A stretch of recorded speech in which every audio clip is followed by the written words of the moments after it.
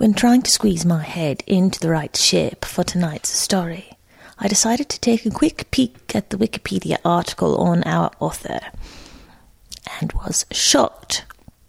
Here is the first sentence from that article.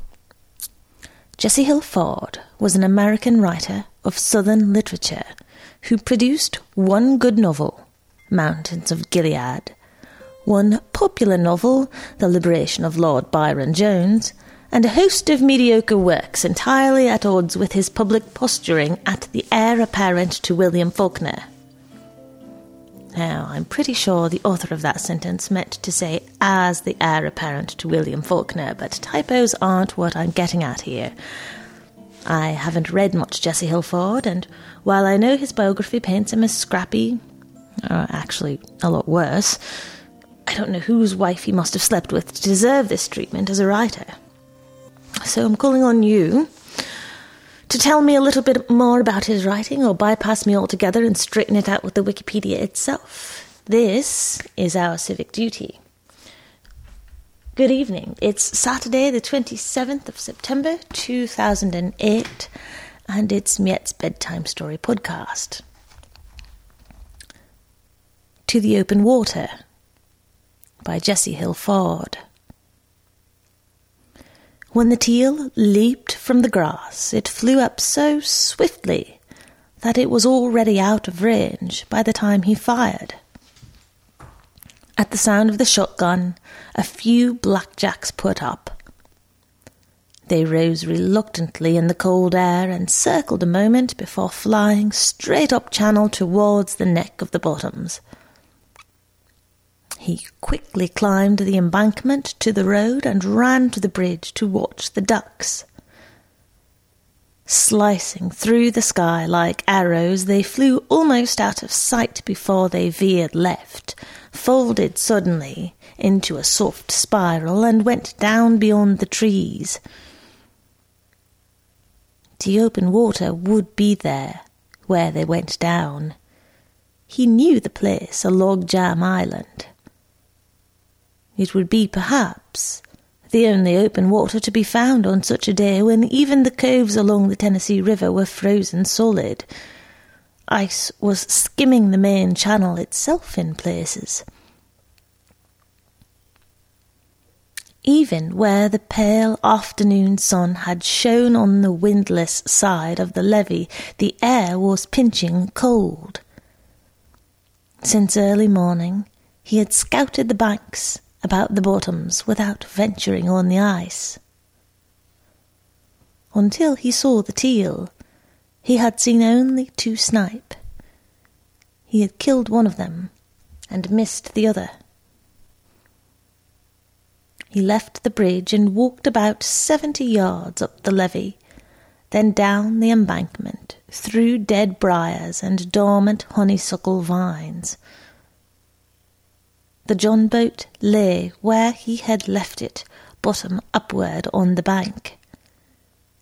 He stepped out on the ice. He stamped his foot. The ice held, solid as concrete, hard as glass it seemed, too thick to break a way through it for the boat. Besides, the boat was small, and light-gauge aluminium, not meant to take the punishment of jagged, broken ice. It was made to be sculled through the bottoms on warmer days, to be ghosted along like a feather by the merest dip and twitch of the paddle, to go more quietly than man could walk or duck could fly. He looked up. By hauling the little boat up the levee to the road, he could carry it on his shoulders to the channel and put it in at the bridge. He was a stout man, of 200 pounds, well used to work. Had it been morning, he wouldn't have hesitated. Time, however, was against him now. Walk fast though he might, carrying the boat, and once in the channel with it, paddle swiftly though he would, there was small chance he could reach the logjam island before sundown. By that time it would be too late to shoot, and he would have laboured for nothing. His only chance was to slide the little John boat over the ice straight out towards the logjam island, to sled along swiftly directly to his destination, putting the little craft ahead of him and, for safety, leaning forward over the stern as he went. In this way, should he run upon rotten ice, he would fall in the boat as it cracked through. He had gone over the ice this way many times before, but never this late in the afternoon, never with the bottoms so silent. The freeze kept other hunters close at home or sitting beside stoves in crossroads country stores. None but the most determined, not even professional guides, would try to find open water in weather such as this, even though once it was found and reached, the shooting was beyond compare. With no other place to land, the ducks would leave when jumped, only to return again and again. The desire to be where they were this very instant made his throat ache. Once before, as he slid over the ice, he had cracked through in a bad place several 100 yards out, and had been forced to stay where he was until after midnight, when the bottoms froze sufficiently solid for him to walk out and drag the little boat after him. Every other time, though, he had made it to the open water. There was a line of trees marking the grave of an old road buried by the winter flood. By leaping into the boat just there, it was possible to coast off the edge of the ice into the water.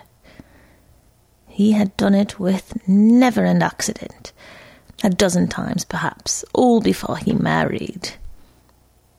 Since his marriage 6 years ago, he had never attempted the trick.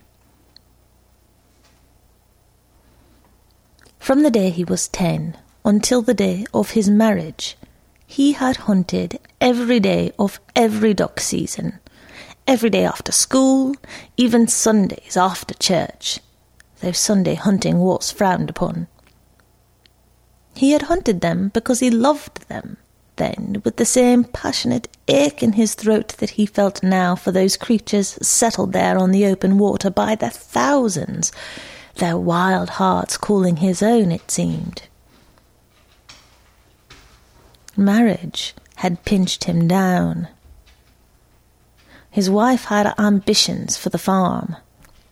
It wasn't enough to spend spring, summer and fall riding a tractor, driving a cotton picker, loading and unloading his truck, working at times until long after nightfall, waiting 5 hours to get his cotton trailer under the suck at the gin. A wife had to have chickens and geese and cattle. Coonhounds and mules weren't creatures enough to care for, not in a wife's estimation. There must be winter duties too. Even, finally, a dairy barn. God help him if he once failed to be home in time to milk. He hadn't gone over the ice in 6 long years, because there had been too many creatures dependent on him, nearly all of them female. First a wife, then infant daughters, and finally the wife's gentle-eyed jerseys with their slender hips and heavy udders. A mallard Susie quacked in the distance. He turned the John boat right side up and laid his heavy parka in it next to his gun. Besides 2 extra boxes of shells in the pockets of the parka, he carried 23 magnum loads in a shooting vest, which he wore buttoned snugly about his chest for warmth. He opened his half-pint and took a drink of white moonshine whiskey. Over the bottoms the air was still. With a practised heave, he pushed the boat out ahead of him on the ice, keeping his weight forward, ready to leap in the boat if the ice failed. As he gathered speed, his legs moving in a regular rhythm, running easily, the boat set up a screeching, thundering racket, scraping past trees and cracking through thickets. Mallards rose from the red oak thickets and flew towards the channel. Now, in an open space, he paused and watched them a moment. Then he pushed on, going even faster now, as the open spaces between thickets got wider and wider. He began sweating a little and slowed down. Farther out he stopped to rest. He sat on the stern of the little boat, boots on the ice, elbows on knees, looking down at the hard, slick, olive-drab surface. He looked up at the levee, about 600 yards away now, a long, straight, elevated outline. The road was desolate in both directions. Only hunters, trappers, fishermen, or an occasional logger used it. Far down to the left he saw the black outline of his pickup truck. He had parked it that morning before starting along the north edge of the bottoms where he had killed the snipe. He leaned back and got the bird from the game pocket of his parka.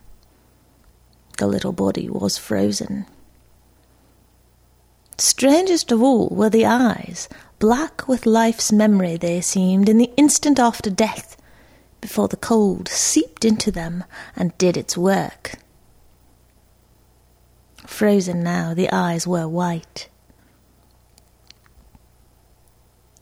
He stood up and tossed the snipe into the front of the boat, turning at the same time and leaning forward. The ice cracked. The crack ran under him, and on ahead of the boat through the dark green ice. Though a crack it most surely was, it didn't seem to be a very serious one. He held the sides of the boat, leaning forward to distribute his weight, braced like an athlete preparing to do push-ups. He waited. The ice held. 50 yards to the right stood a duck blind. The decoys in front of it were frozen solid into the ice and glazed with white frost. Red oak saplings shaded the ice in their direction. There the ice looked pale, almost white. It would be thicker. He could turn back now in that direction and reach the levee. Far away to his left, over the long open stretches, he saw the line of trees marking the lost road. Beyond the flat glare he saw the log jam island, and around it the still blue gulf of the open water, reflecting the sky.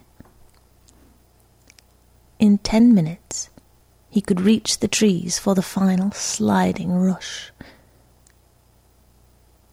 He skidded the boat left and made straight for the trees, getting up speed first and then making only so much effort with his legs as would keep the boat sliding. Now and again the ice cracked, but the boat outran the cracks, one after the other, as he pushed on, keeping his weight carefully distributed forward over the boat. Suddenly, with no warning, the ice gave under him, and he fell into the boat just in time, just before it cracked through, and not an instant too soon, for the icy water had bitten him almost to mid-thigh, wetting him well above his insulated rubber knee boots. It had happened this way before. It was like being burned, like the sting of flames licking above his legs. He lay face down and still, waiting for his trousers to freeze. It needed only a little patience. When he sat up at last, remembering to wiggle his toes and flex his calf muscles to keep the circulation going, even the splashes had frozen. They looked like drops of candle wax. Flared by the commotion of his fall, the ducks had flown up. Now they flocked and circled low around the edge of the open water. He slipped a magnum shell into the magazine of the automatic to replace the one fired at the teal. Then he put the parka over his head and shoulders and sat very still. He quacked with his mouth. As Susie answered, he quacked again. He patted his lips, making the intimate, stuttering feed call. He tried the raucous call of the wise old Susie. It all proved a false hope. The entire drove splashed in beside the island with a brick rush of sound that set his heart beating faster. When he put the gun down and took off the parka, his toes were numb. He moved them and rubbed his legs and finally admitted it to himself. He had cracked through. Maybe the ice was rotten. Very well, but he had broken through only one time in several hundred yards of running after all. He had managed to fall very neatly into the John boat, hadn't he?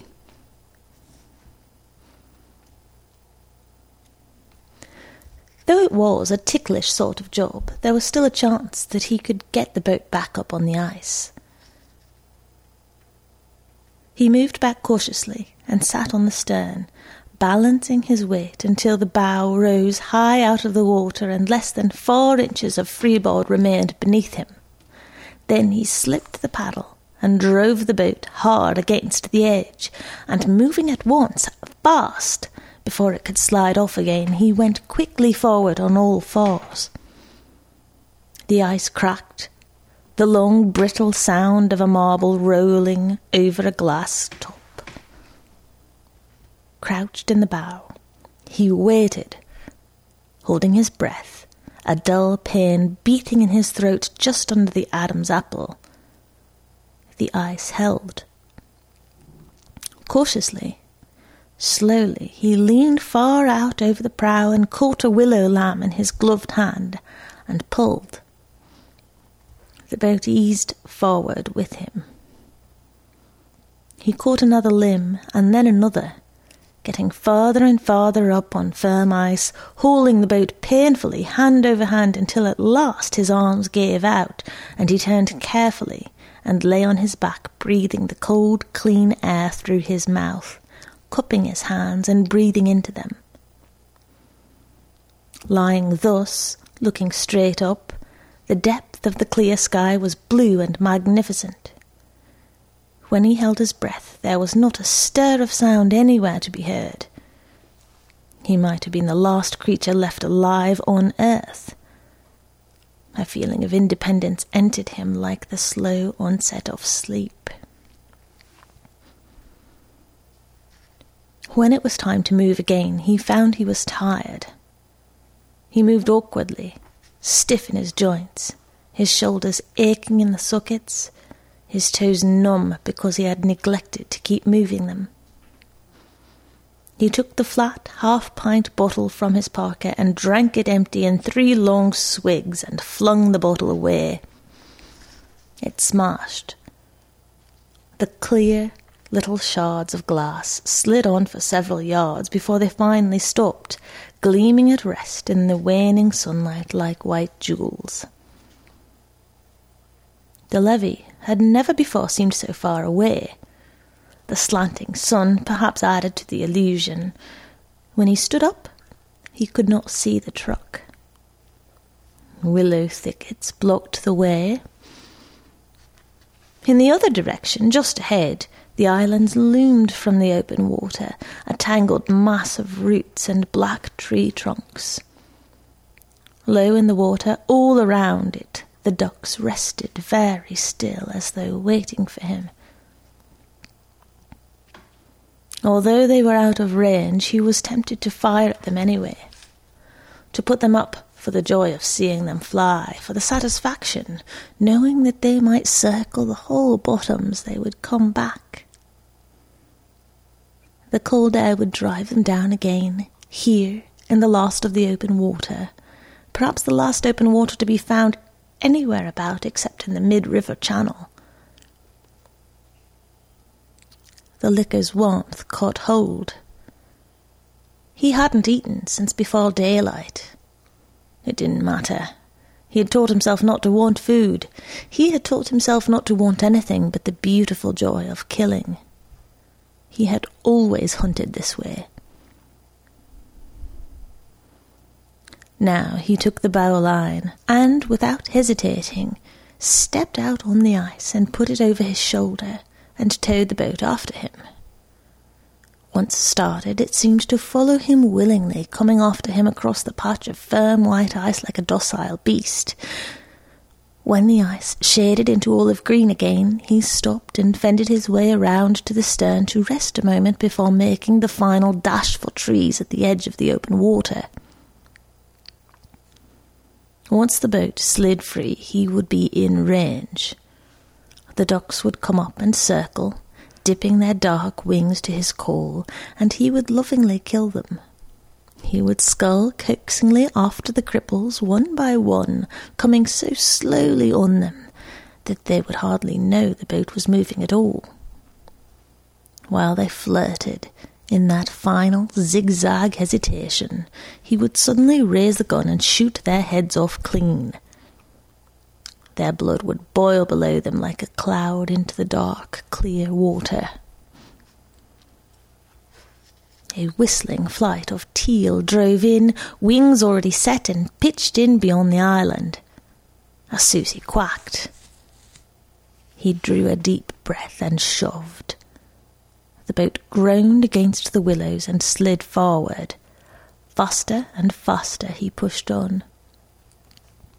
Exhilaration shook him like a sudden wind among dead leaves. With less than 50 yards to go, speed was in his favour. Instinctively, at the right instant, he would leap lightly forward. As though struck suddenly blind, however, he was groping, wet to the armpits, his breath coming so fast that his chest seemed about to burst.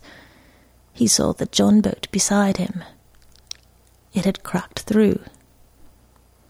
He caught its side. Water spilled in, so he pushed back, trying to swim, his hands already so numb he could hardly feel them.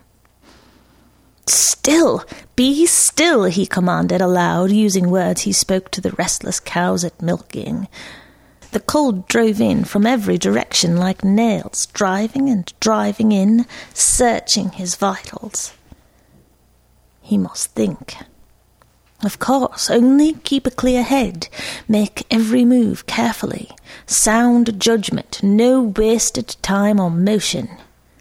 Easy, careful, he said, speaking to the fiery grip of the cold, which now became more powerful than anything he had ever before imagined, for it was taking him over.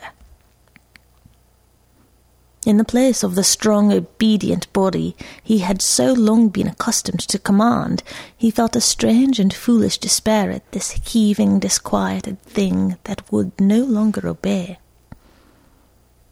In spite of every caution to the contrary, his body suddenly fought like a cat snared on a string. Thrashing and fighting like a dying fish, he fended himself clumsily around to the prow and threw himself hard upon it. Short of seeing it, he could never have believed such an utterly foolish panic to be possible. Already almost in the wink of an eye he had destroyed his best hope. The incredible, the impossible thing happened. The boat filled almost as quickly as he had moved and rolled down from under him. Water covered his face. When he had fought to the surface and taken breath, he felt his hair and his eyebrows freezing. Bottom up now, and barely afloat, the boat was another creature entirely, as though it too, the docile beast of a moment before, had now lost all notion of what it was logically supposed to be and do. When he touched it, it rolled. When he caught at it, the weird creature shook him off. It threw him a second time, and he gentled cautiously against it, the cold biting clean through his shoulders now, like teeth.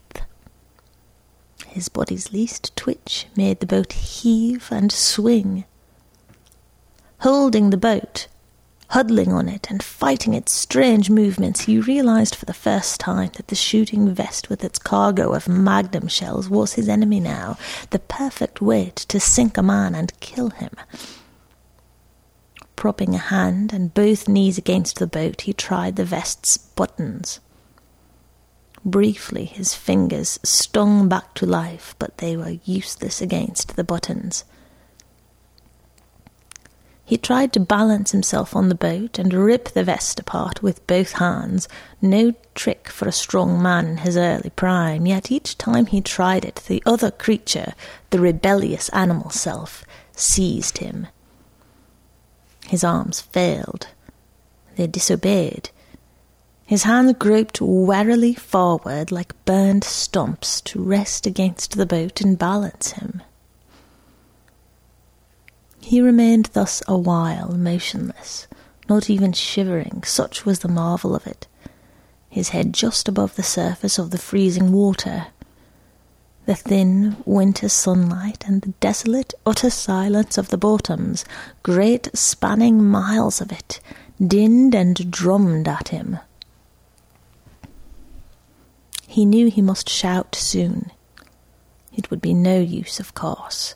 No earthly man would hear. Yet soon he would begin screaming. The body would have that too. The body would have it, though he knew shouting must only exhaust him the sooner and hasten the end. Screams began gathering in his throat like a queer nausea.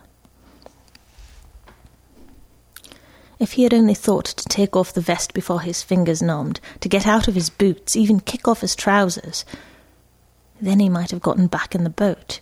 He would have wrung out the clothes and put them back on, and huddled under the parka until night froze the bottoms in, and then he would have walked out to the road and gotten in the truck.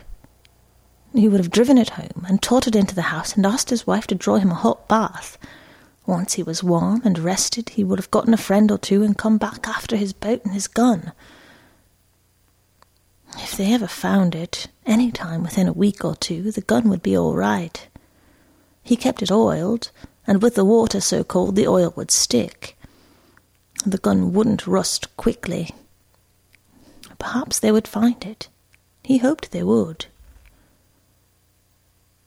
Finding the gun shouldn't be so hard with the boat frozen in the ice right over it. A sudden ruthless pain in his back above the belt line jerked his head forward. For the first time he began shuddering. He heard himself shouting, screaming for help, the cries already hoarse, though hardly even well begun. The ducks came up and began wheeling and circling above him. Their curved wings were more beautiful than anything he had ever seen before, cupping as gently as a kiss, skimming like a long caress, each pair shaped like the touch of a woman's hand in love. He stopped yelling and slid peacefully down into the white darkness under the surface.